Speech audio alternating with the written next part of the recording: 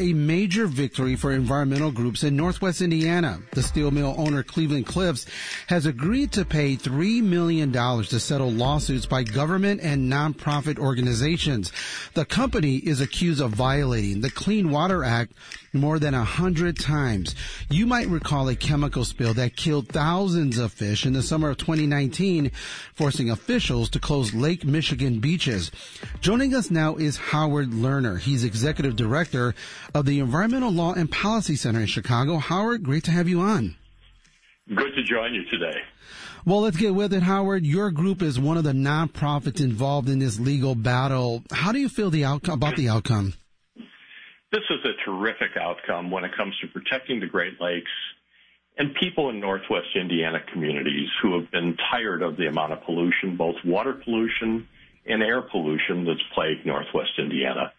You know, in this case, what used to be called ArcelorMittal and has now been bought by Cleveland Cliffs has a big steel mill in Burns Harbor, Indiana.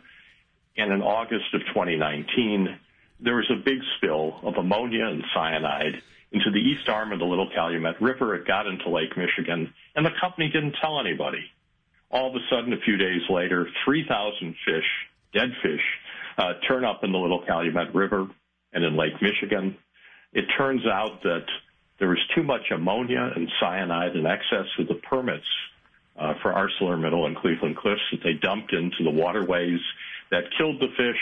It led to beaches being closed. It led to water intake questions, violating the Clean Water Act, both then, but when we looked at the reports that were filed, they're called discharge monitoring reports that were filed by Cleveland Cliffs. What they all said was they were violating their permits many, many times. So the Environmental Law and Policy Center and our clients, the Hoosier Environmental Council, filed a Clean Water Act citizen enforcement lawsuit in the federal court in 2019. We've been engaged in discovery and motions for partial summary judgment. And then with the new administration, the federal government came in, and the U.S. EPA and Department of Justice in the state of Indiana began to step up.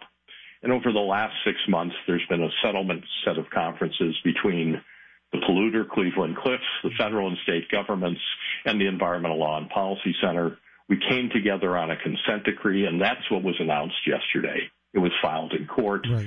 $3 million in civil penalties, a lot of work that needs to be done by Cleveland Cliffs to improve their operations, modernize their equipment so there's going to be less pollution going forward, some requirements on notifications, none of this hide-the-ball stuff.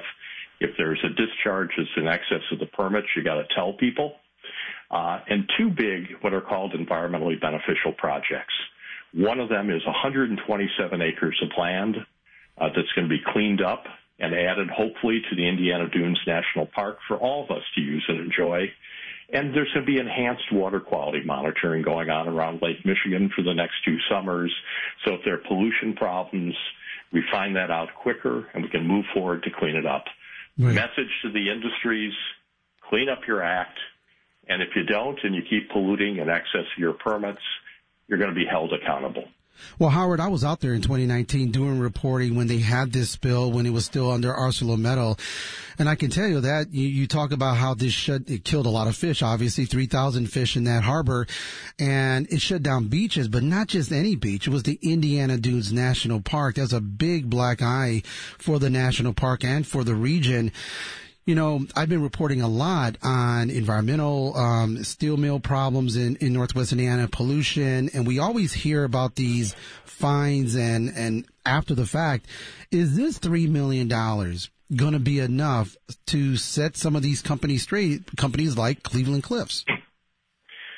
Well, let's look at the total costs. And, Michael, you've been following this from the beginning, and that's really great. And we've all seen what a problem this is. So let's look at some of the costs here. $3 million in civil penalties, $2 million, that's the appraised value of the land, $1 million of attorney's fees and costs to be paid to the plaintiffs, and then the costs of doing the upgrades and the repairs and the fix-its at the plant. You know, that's real money. We hope, we believe it will send a very strong message to Cleveland Cliffs and ArcelorMittal, the former name of the company, clean it up, do better in the future. But I'll tell you, you're right on target. If this doesn't do it, and we see those sorts of problems going forward, then that's going to send a message that the penalties need to be even steeper. Let's hope for the best here, that this sends a real clear message and it gets Cleveland Cliffs on the right track. And let's also be aware that if it doesn't, we may need to do more going forward.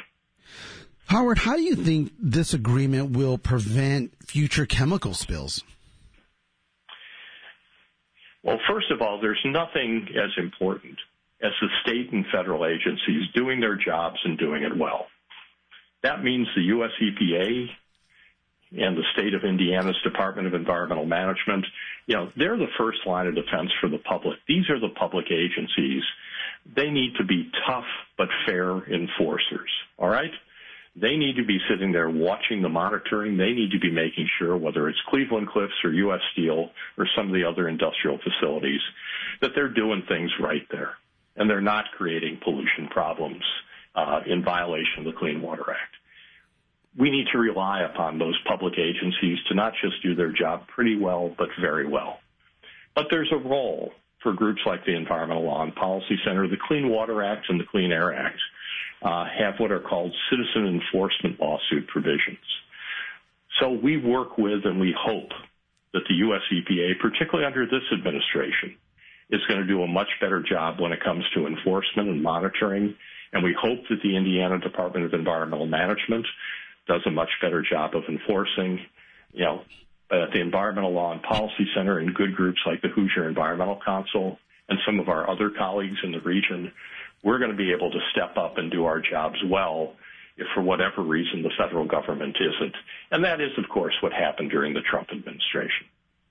Well, this is Reset. I'm Michael Puente in for Sasha Ann Simons, and we're speaking with Howard Lerner of the Environmental Law and Policy Center. That's one of two groups that sued a steel mill owner for repeated violating the Clean Water Act. Coming up in 5 minutes, anti-violence workers in Chicago face trauma every day. So what can be done to support them and their work? Stay tuned for that conversation. Now, Howard, I know how important this industry is to Northwest Indiana. My dad worked 42 years at a steel mill, Inland Steel in East Chicago, which was the name for ArcelorMittal, bought it out, and now Cleveland Cliffs. But there is that fine line between providing jobs and tax money to these areas, but also polluting the water in ways that it almost seems unmanageable. Can you tell us more about the chemicals that have been spilling into Lake Michigan? I mean, they are very dangerous. Let's start out. Most businesses can do this well, and they should do it well. That's sustainability, and that means doing a good job when it comes to the environment, employing people and keeping good jobs, and doing things that are good for the economy. That's not impossible to do together. The Clean Water Act has worked. It's cleaning up the lake. It's better water and safer water for the public, safe, clean water. And good businesses can do this, and they can do it well. So the jobs and environmental progress, those go hand in hand and they go together. The chemicals we're dealing with here with U.S. Steel, I think is called hexachlorine. With regard to ArcelorMittal and Cleveland Cliffs, it was cyanide and ammonia. So, we're dealing with chemicals that when they get into the water present a real problem. So the Clean Water Act matters. It's designed to protect safe, clean water, fishable, swimmable waters, safe, clean water for everybody. The businesses in Indiana, just like the businesses in Chicago and businesses around the country, can run their businesses. They can do it well. They can do it in ways that create jobs, are good for the economy, and do it in ways that are good and safe for the environment. We're seeing lots of businesses step up in terms of sustainability and do it well and comply with the law. And indeed, when you talk to a lot of the industrial facilities and the people who are managing the plants, it really grinds on their nerves when they feel like, hey, at my plant, we're working hard to do it right. We're working hard to comply with the Clean Water Act and the Clean Air Act, and we're doing it. But there's somebody down the road. They're not being so careful. And we don't want them to get a competitive advantage by racing to the bottom. And we don't want them to be not doing it well, and then everybody starts talking about how all the businesses aren't doing it well. So everybody has an interest here in terms of those steel mills in Northwest Indiana and the other industrial facilities running their businesses in ways that are good for jobs, good for the economy, and good for the environment. And that means complying with the law and not trying to find ways around it. As we mentioned earlier, thousands of fish died after a 2019 chemical spill. Howard, what are some of the potential long-term impacts on Lake Michigan and its wildlife from something like this? You know, this is one where we aren't the expert on all the natural resources damages, and there are people at the federal government who are looking at that. You know, let's keep in mind first that when you have those toxic chemicals going into the lake, you really have to look at both the impact on public health, how does it affect us in terms of safe, clean drinking water, and you also have to look at it, what's the effect when it comes to the ecology, to the natural resources, you know, to the fish, you know, to the whole ecosystem of the Great Lakes, which is incredibly rich and robust. Also look at it in terms of the impact, as you mentioned. You know, the beaches were closed at the Indiana Dunes National Park. The Indiana Dunes National Park, I think, is now one of the top dozen most visited parks in the country.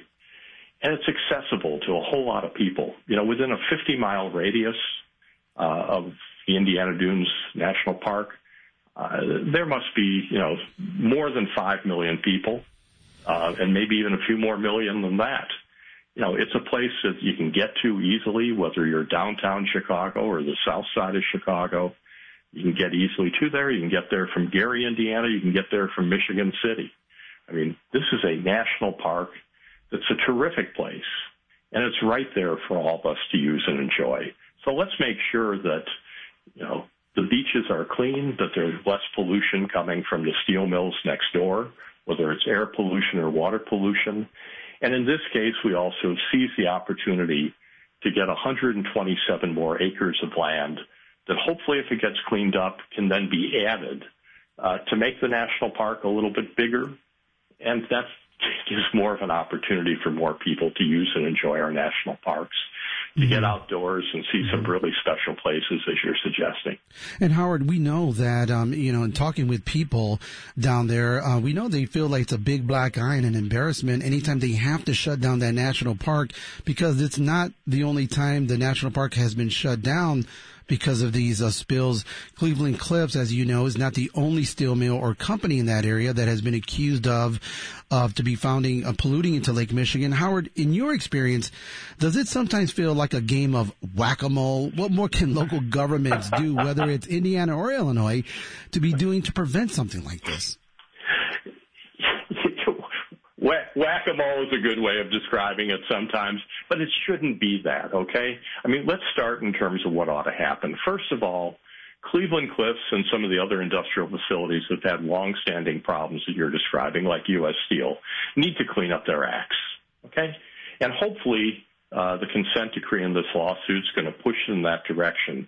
But the first step is for the businesses themselves, for these industrial facilities, to just clean up their acts and stop polluting the lakes. Secondly, we need the federal and state agencies to do their jobs well.